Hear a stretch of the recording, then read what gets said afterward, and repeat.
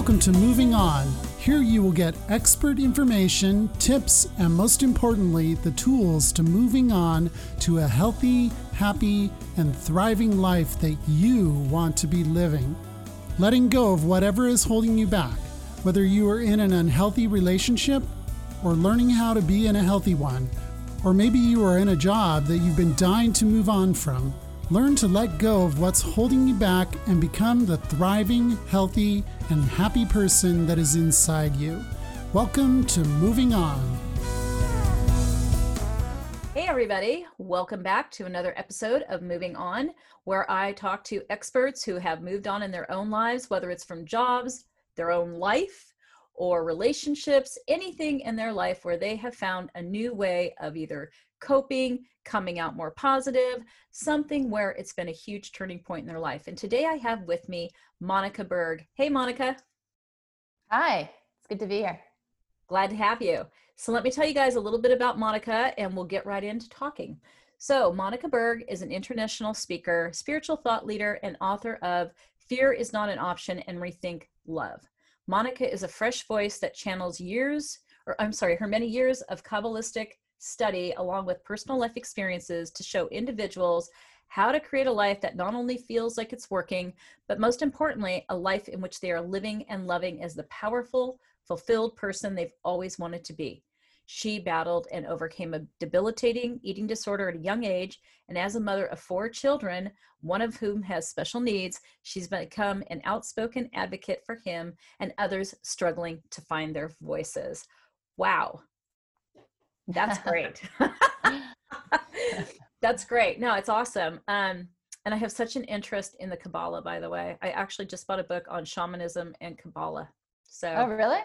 Yes. That's so funny. Yeah. Kabbalah is amazing. I started studying when I was 17. I found it really early in life, which started to inform all of my life's decisions. So I feel really blessed that I discovered it when I did. Because by 17, believe it or not, I was already tired. Like, what's this point of life? This thing that we call life. I mean, a lot of things just didn't make sense. And even at a young age, I just watched people around me chasing after things that didn't bring them happiness. So I was like, who has answers here? That's really interesting because it sounds like you were probably an old soul, I'm guessing, where you were wise beyond your years. I mean, even at like age 3, 4, I remember having tea parties with God. I mean, I really felt very connected to something higher. And then when I was around 12, and then through those years, I was very confused. I lost sight of who I was. And I went to Beverly Hills High School and, you're the environment you're in, basically. And then when I rediscovered myself was through studying this wisdom. And I felt that connection again. It felt familiar. That's interesting that it felt familiar. And when you say felt familiar, is it because you feel like you came into this world with that information, or what do you mean by that? I felt like I had rediscovered something that my soul had learned before and had understood. And all of the questions that I had, like what's the point of life, or, where's the manual really? How are we supposed to live a happy, authentic life? I felt like when I started to delve into the wisdom, I got those answers, ideas like reincarnation, about cause and effect, about why people suffer. I mean, real things that if you don't understand, you can kind of go through life not taking responsibility for the things that happen to you and be in this victim mentality. And that's no good for anybody. That is true. I always say if we took self-responsibility in hand, we would have world peace. We'd have everything. Yes. It would make a difference. And so tell me a little bit, when you were growing up and you're saying you were watching people chasing after things and they still weren't finding happiness. So there had to be something that told you happiness must be something different than what the people around you were achieving. And whatever they were achieving, that must not have had the meaning that people were saying it had. I mean, what was the reason that you were able to see that? Well, it's interesting. I talk a lot about emotions. And in Rethink Love, my latest book, I have a whole chapter on using emotions as feedback, right? That they're data and they're information, and they're here to really tell you something about yourself. And very often people become their emotion, and therefore they stay stuck in that place also for far too long. Again, emotions are necessary. They tell us a really important part of who we are, how we deal with things, but more importantly, who we can evolve into becoming when you overcome the emotion. And, you know, to do that, you need to kind of approach it like a scientist. So what I started to realize is that everybody has a default emotion, which is it's the place you go to when you get triggered. Some people get really angry. I would get sad. The first experience that I had that, and I'm not a depressed person. I've never suffered from depression, thank God. But that was my default emotion. So the first time was when my uncle became schizophrenic. I was 7, and it was seemingly overnight. And all I remember is a lot of chaos. The adults were scared and crying, did not explain anything to me. And the truth is, if they had, things like pre-genetic disposition would have come up and I would have been terrified anyway, right? But so I dealt with that with sadness, right? And also some fear. And then a little bit later in life, when I had an eating disorder, again, very lonely, very sad place to be, very isolating. And again, when I had my son, Josh, and he was born with Down syndrome, and I only found his diagnosis out 4 hours after his birth, I thought I was having a typical child throughout my pregnancy. Again, sadness followed with and coupled with anxiety. So what I realized is that when you have these kinds of emotions that come up for you, you can transform that into a place of growth and strength. And I refuse to let the situations and things that have happened in my life to label me. And I'm definitely not going to be labeled as a sad person. So I realized it was just energy. And then I was able to transform that into strength. So when I feel like I'm not in control, then I get sad. And that's the equation. So when you realize that, well, what are my options, right? How can I become in control? So to answer your question, when I met myself with sadness, there wasn't anybody who could explain anything to me of how to get out of it, right? They were just trying to figure it out. And they were in their own movies and their own chaos. And that's when they were struggling. And even when they were happy, it's like, okay, so we made a little bit more money. Now I feel happy. Or my father was a millionaire and then he lost all of his money. And then he was unhappy, right? So I saw all of these reactions to physicality. And then still people search for more physicality because they think that's what's going to make them happy. When in fact, it's more about being in the now, transforming into a higher level of consciousness, and also deriving purpose and meaning from the most difficult of challenges that happen.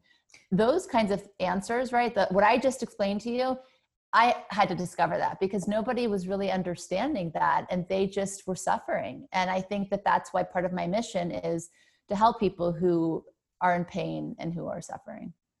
I think that sounds like a great mission, and I understand it because I've had the same mission myself. And one of the things, though, that I want to go back to before we carry on with that is you were talking about, you know, you had an eating disorder.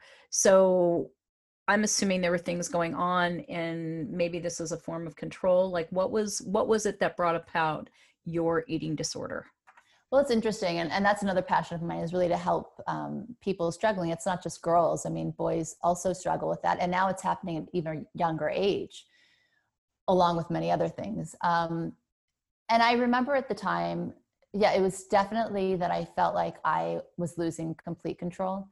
And I used to be, I'm a recovering perfectionist. So control is really important to me, having everything be perfect and just right and never making a mistake. And that's an impossibility.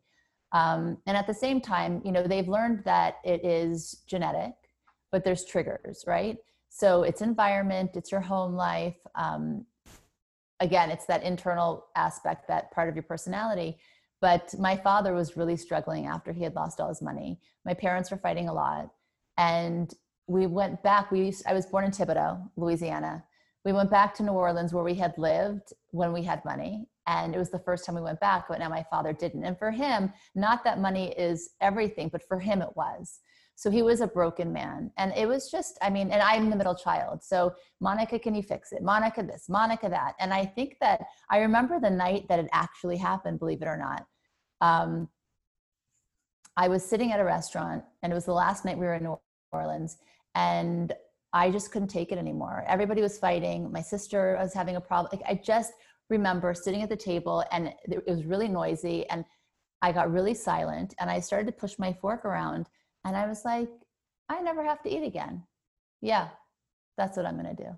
Like the craziest thing that came over me. So it was about control, but I think also at the core, it was a lack of self-love and self-care. Because if you don't have the ability to nurture yourself, not only with food, right, which is a basic human need, but also with love, I mean, you don't go lower than that. So the blessing in that is it really made me start to be authentic, become vulnerable, find my voice, and be able to go after what I desired and not have shame in wanting.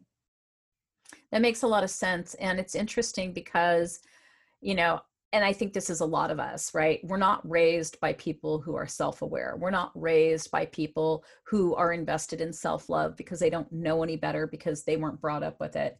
And so, of course, as a kid or as a teenager, and you're realizing something's off or something's not right, or you're trying to gain that control, I think that what we're looking for is really difficult because we don't even know where to begin to look for it when it hasn't been part of our upbringing. It's also terrifying when the people that brought you into this world and your elders, who should have figured some of it out at that point, are looking terrified or sad or really having their own struggle in a very obvious way. I think that that's really what made me feel like, oh my God, I need to figure this out and really grasping control, because everybody seemed to be spiraling, including me. Right. Well, it's kind of interesting. I mean, I think in the family dynamic, that we tend to react off of one another, whether we want to or not. So what was it that got you to the point where you were able to stop your eating disorder, or what were the chain of events that happened? Well, this is so interesting because, you know, and I was always a size 4. Like it was never like a struggle with my weight. It was really the feeling I had about myself deep inside, right? It's not so much what I look like on the outside. You would have never been able to tell when I was struggling with the thoughts. But I remember one day, and I had lost, so now at this point, I'm in the throes of an eating disorder. I'm like a 00. I lost so much weight, and everybody's like, lost weight? I'm like, oh, a few pounds. And then I would see the faces, but I couldn't see it. If I looked in the mirror, I saw this really heavy, like morbidly obese person. Like that's what I saw, which is the crazy thing that this disorder does with the distortion. And then one morning I was wearing a nightshirt and I was doing my annual pinch test. Have you heard of this? No, I haven't. So you take your forefinger and your thumb and you basically pinch your waist, right? And in my mind, I'm like pinching this much fat, but it was really just skin, right? Mm-hmm. And I'm like doing this, and all of a sudden I'm looking in the mirror, and for the first time in years, I saw what I looked like. I call it the gift of sight. Like suddenly the veils were removed and I saw the skeletal version of myself looking back at me, and I was terrified. I started screaming, oh my God, what did I do to myself? Oh my God, like, hysterical. My mom comes running in the bathroom. I'm shaking. And she was, you know, at that point, she expected my heart to give out at any moment. So like me screaming, she's like running in, we started holding each other, crying. And I just could not believe what I did. And then I knew that I would probably not see that again, but then I knew I had a problem. So, and sure enough, when I looked in the mirror hours later, I saw the other version, but I knew that that was false now. So it was the first time I actually saw. And then from that point, I started to journal. I started to really go deep into the shame that I felt. And I allowed myself the permission to express what I wanted, what I was disappointed by, what I was confused by. And I started to be kind to myself. I started to turn down that negative voice, negative belief systems, and I started to turn up what was now inaudible, the voice really of my soul. And slowly, in doing that work, I was able to, and I worked really hard in those years. And I was so lonely. I just wanted to meet somebody and fall in love. And I knew that would be a mistake because I was broken. So I did that work. And then when I still had my eating disorder, my husband and I met, and 9 months later we were married. Wow. And I recovered. I mean, it was the love I found for myself, but it was the first time I felt seen, truly seen by another person. And we just laughed and had fun together. And we had the same purpose in life, which was to help the world and also to further evolve ourselves throughout our lives, right? That spiritual aspect. So How old were you at that time? I was young. I was 23. Wow. I mean, Yeah. and that's interesting that you both had that same desire. Because at 23, a lot of people are still trying to figure out what they want to do or who they are. Well, that's the interesting thing. He was born into Kabbalah. His family started the Kabbalah centers around the world. So he was very evolved. He was 24. We were very young. And we had zero experience between the two of us. We would joke like, we're lucky it worked out. But in all honesty, we're going on 24 years in August. And I think it's just that we both really, throughout our lives, were clear about what was important, and we worked hard to get there early. That's interesting. I mean, I kind of feel like I've always had that same sort of feeling, so I can relate to that of wanting to make the world a better place. And I think most people I interview, that's really the goal as well. And so when you've had to move on from things, what were some of the things that you've been faced with where you really had to dig deep and you knew that you weren't in control of the situation? Everything. I mean, that was the big thing. I really realized, like, you know, and I realized that it's funny because if the things that I mentioned that shaped me, right? My uncle, eating disorder, my son's birth, and especially with my son's birth, I realized that the only control that you have in life is your perspective and your ability to change your perspective and to create a higher one, right?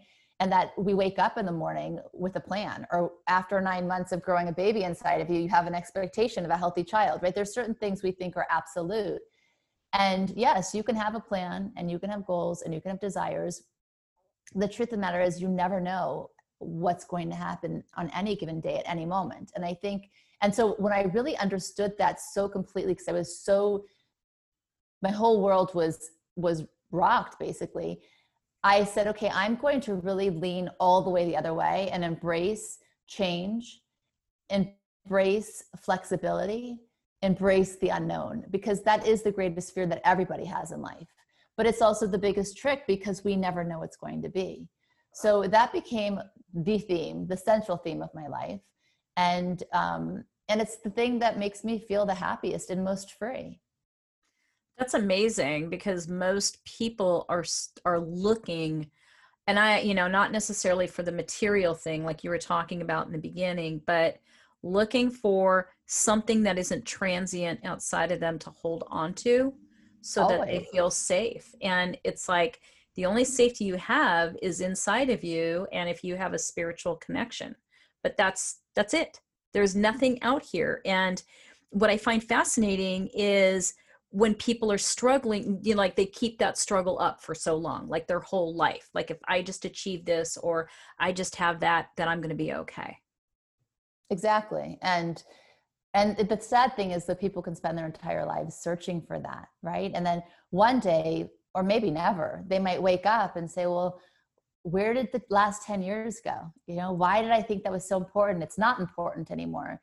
So I just always encourage people, because you can't force spirituality, you can't force consciousness, but I always ask people to ask themselves questions every day, to get emotional feedback from themselves. Check in every day, repeatedly.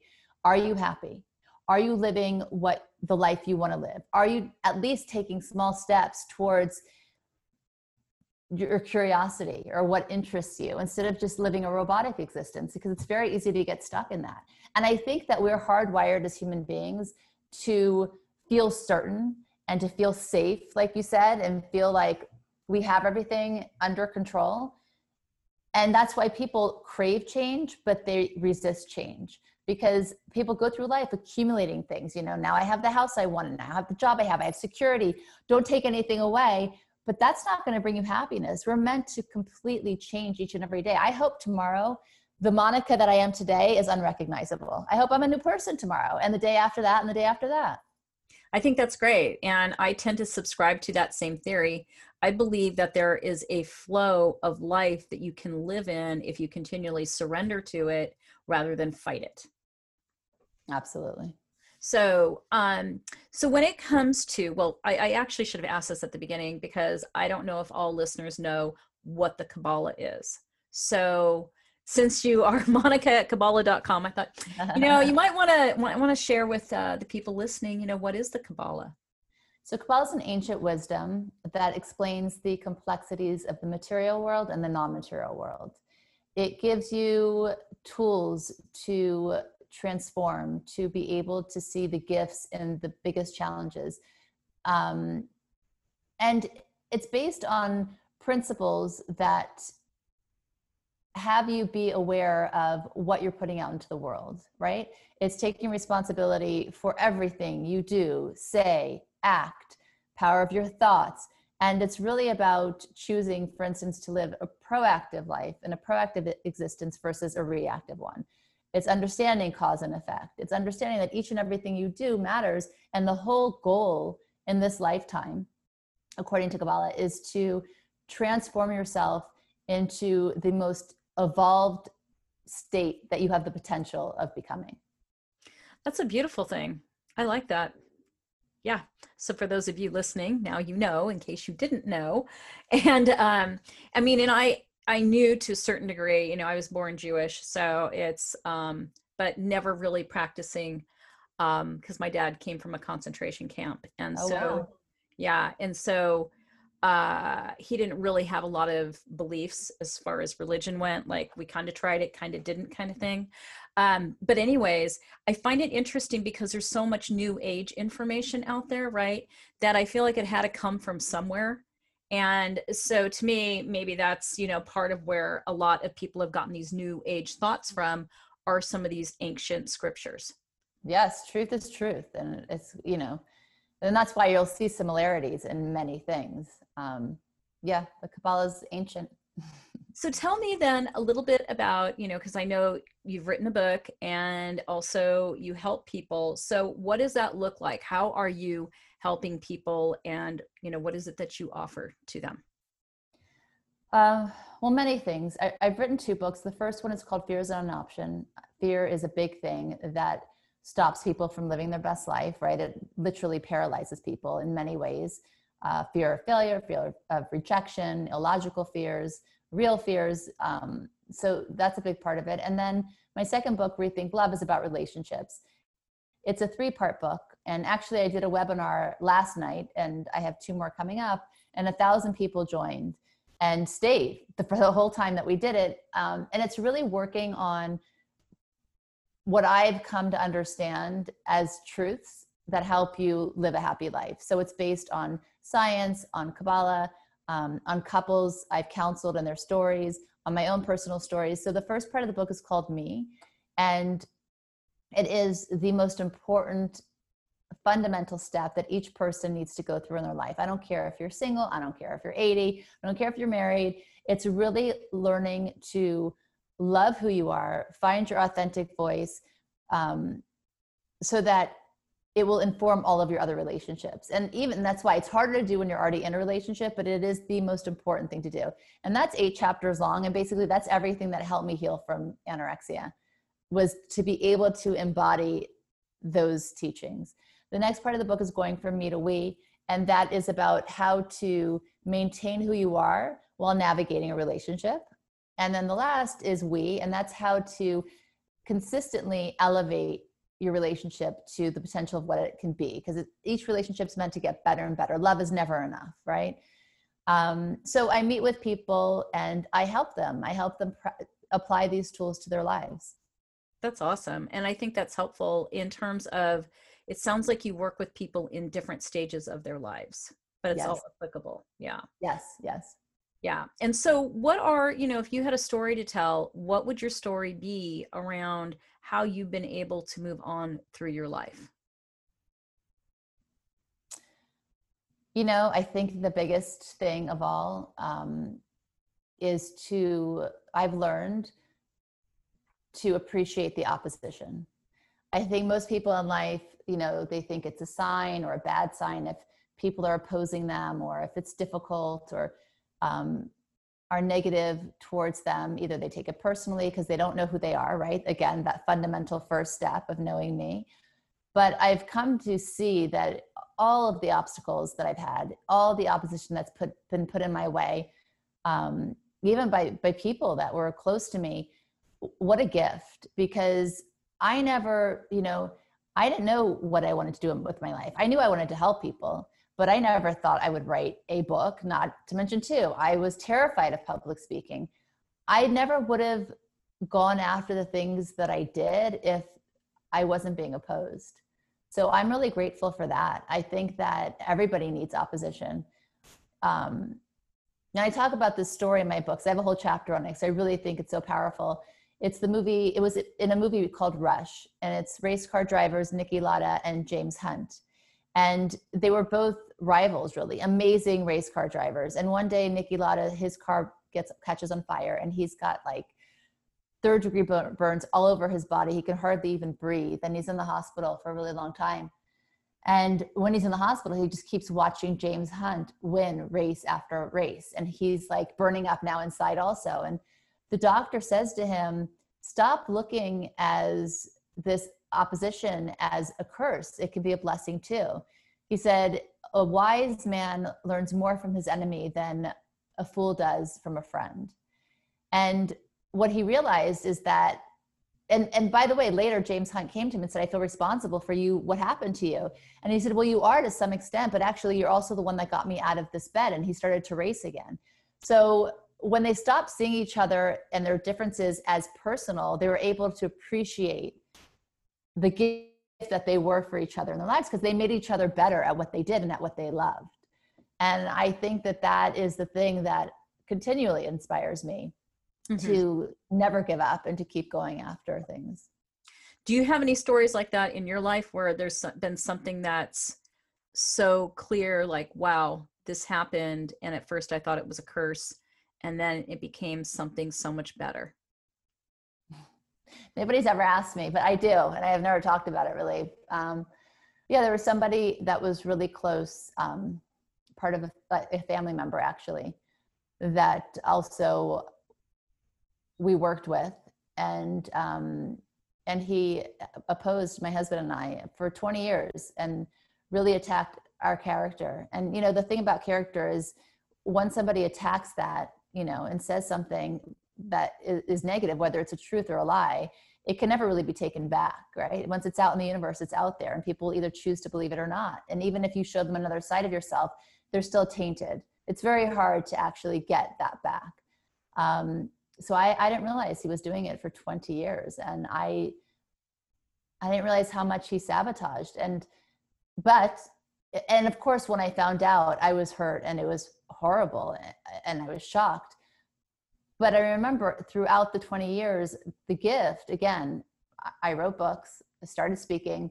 My husband and I really leaned into each other because that's all we had. We were best friends. It was kind of like, what's going on here? Is everybody crazy or is it us? And I think that it made us be better listeners, be more humble. Like I can just give you a long list of all of the blessings that came from that. And I also believe that when things happen in your life, it's meant to be. It's another Kabbalistic principle that, whatever happens, it's for your greatest good, but you have to see it that way. I think that's the hardest thing for people to see when they're in the middle of going through something. For sure, especially if you have a victim mentality, right? Again, that work of self-love and self-worth is so important, because if you don't find that, then everything's going to feel personal. Then it's really hard to recover from rejection and judgments, right? Because you believe them. Right. That's the only way you're getting your validation, that you're okay, or you think you're okay. Or that you're not okay. See, I must be right. I must be right about what I think about myself, that I'm a loser because he said it too. So we're complex. Yes. We are. I always say that I'm like, we're smart to our own detriment at times, because we can constantly come up with ways that we're not even aware of, where we have a self-fulfilling prophecy coming true because we're not recognizing our own responsibility in creating it. Yeah, self-sabotage for sure. Yeah, definitely. So real quick though, on that situation, because when you were talking about the race car drivers, and it seemed like they came to a positive conclusion, because I've never seen the movie. So in your own life story, I mean, did you and this person, did you guys come to a place like that, or what happened? I think that, yeah, I think that there's sometimes in life you also decide and you get the choice of who you're going to continue to have in your life. And I just came to the conclusion that the experience that I've had with him for all of the time I've known him has never been good now that I have all this information. And it's just not an energy that I want to have an exchange with. So I don't harbor any ill feelings. But I also just don't want a connection. And I feel good about that choice. That's a great point, by the way. I think that, and this is really speaking to the audience as well, I think that's really hard for people, especially when they are going through change or they are realizing that, well, a couple things. They're realizing that maybe somebody that they thought was on their team isn't on their team, and they're really struggling with not only what that person is saying or doing, but letting go of it. That's one aspect of it. And then the other aspect of it is just the struggle in and of itself that they're already in with this person and not knowing how to resolve it, not having the tools to resolve it. Well, I think there's two things. I think that in this case, I realized that it really wasn't personal. I think that I represented an obstacle for him as well as my husband, and all of his behavior was really just about him. And if it hadn't been us, it would be other people, and maybe it was to other people also. So I just was really clear about what had happened on a human level. And then big picture, I was really clear, like, we needed this and I'm okay with it, right? It was not right, but I'm okay with it. Right. I think people get stuck and they stay in the hurt and the pain of it because they don't have clear boundaries. On some level, they feel that this person could still harm them again. So the only way they feel that they can control that is by hating them or by holding a grudge. I have made a clear boundary now where there's no way that anything can ever happen again. So now I have no ill feelings. You see what I'm saying? It's now just a process, and the process is over. Yeah, it makes sense. And that's, more so in speaking to the audience with people that are struggling with that, it's if you were, not you, let's say, because you've already figured it out, but you help people that go through these kind of situations. So what would be some of the tools that you would offer to somebody, who doesn't maybe have the self-worth, who doesn't really have it figured out and really feels maybe in their case that this person has more control over their life than they have over their own life? So it's interesting because one thing I had decided early on, even when I was in it, that person already was getting enough energy from me, and I certainly wasn't going to give them more by letting it steal this moment from me, this day, right? So even if they did something that affected me, that ruined other days, now I'm in control of my time, and I'm not going to give that person any more energy at all, not even let them take it from me. I think that the hard part here is that when people feel harmed by other people, they need to stop and ask, why is this bothering me so much? Do I believe what they are saying? Do I believe in their opinion of me, right? So you need to check yourself with where you're at, and that will be a really good indication of where you want to start your own personal work. I want you to forget about the opposer and really look at what the opportunity for you here is. It doesn't mean it's not even about forgiving them. Just stop and see, what is it bringing up for you internally, and what are your options there? How can you start to fix that within yourself? I like that. And I agree with that. And I think that what you've been sharing is very valuable to people that are listening, because they're people that want to grow. I mean, I think my audience is full of people that want to grow and are growing. And so they're always looking for new tools and new ways to look at things. So is there anything that you feel, before we wrap it up, that is important for somebody who's listening and, they're on the self-help road, let's say, but they might be stuck, whether it's a relationship like we were just talking about, or life in general that they feel is holding them back? And so what would you say to them? That's the thing. I think the biggest message is that you are responsible for the quality of your life. You, right? People will come in your journey and they might upset you and they might stop you sometimes. They might delay things, But at the end of the day, you are responsible for your happiness, for your outcome, for your passion, for your joy.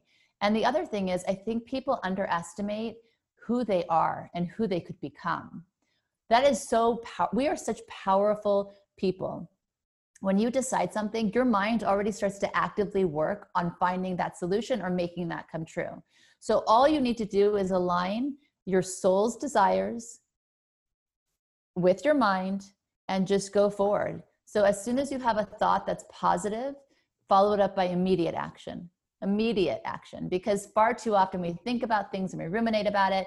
And then we even speak to our friends about it. And then we replace talk for action. So we're talking, we think we're actually making changes. No, if you want something, it's your responsibility. And by the way, you are deserving of love and of good things. So start to create a new internal dialogue and don't make it about the others. Don't give them that power. I love that. I'm always talking about that too, because it isn't about other people. You have to live your life. And I always say, you do not want to sit in your armchair and live your life out. So I totally agree. But I like what you said about like fast action, like you have the thought and go do it.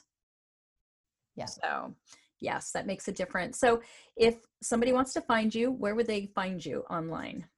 You can go to my website. It's called rethinklife.today.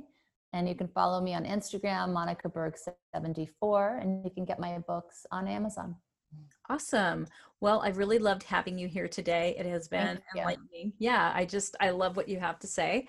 And anybody, again, if you are looking for Monica, she's given you the information, but if you just happen to find this video somewhere online, you can always leave a comment wherever this is too, and we can make sure that Monica gets your message. So anyways, guys, thank you so much. And thank you, Monica, again.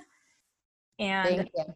You're welcome. And then with that, I will see you guys next time. And I hope that this has been something special like it's been for me. Take care. Bye-bye.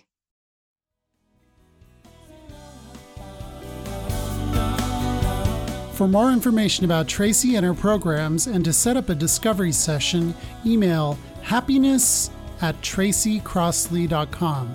That's happiness@tracycrossley.com, or go to the website for more information. And thank you for tuning in to Moving On.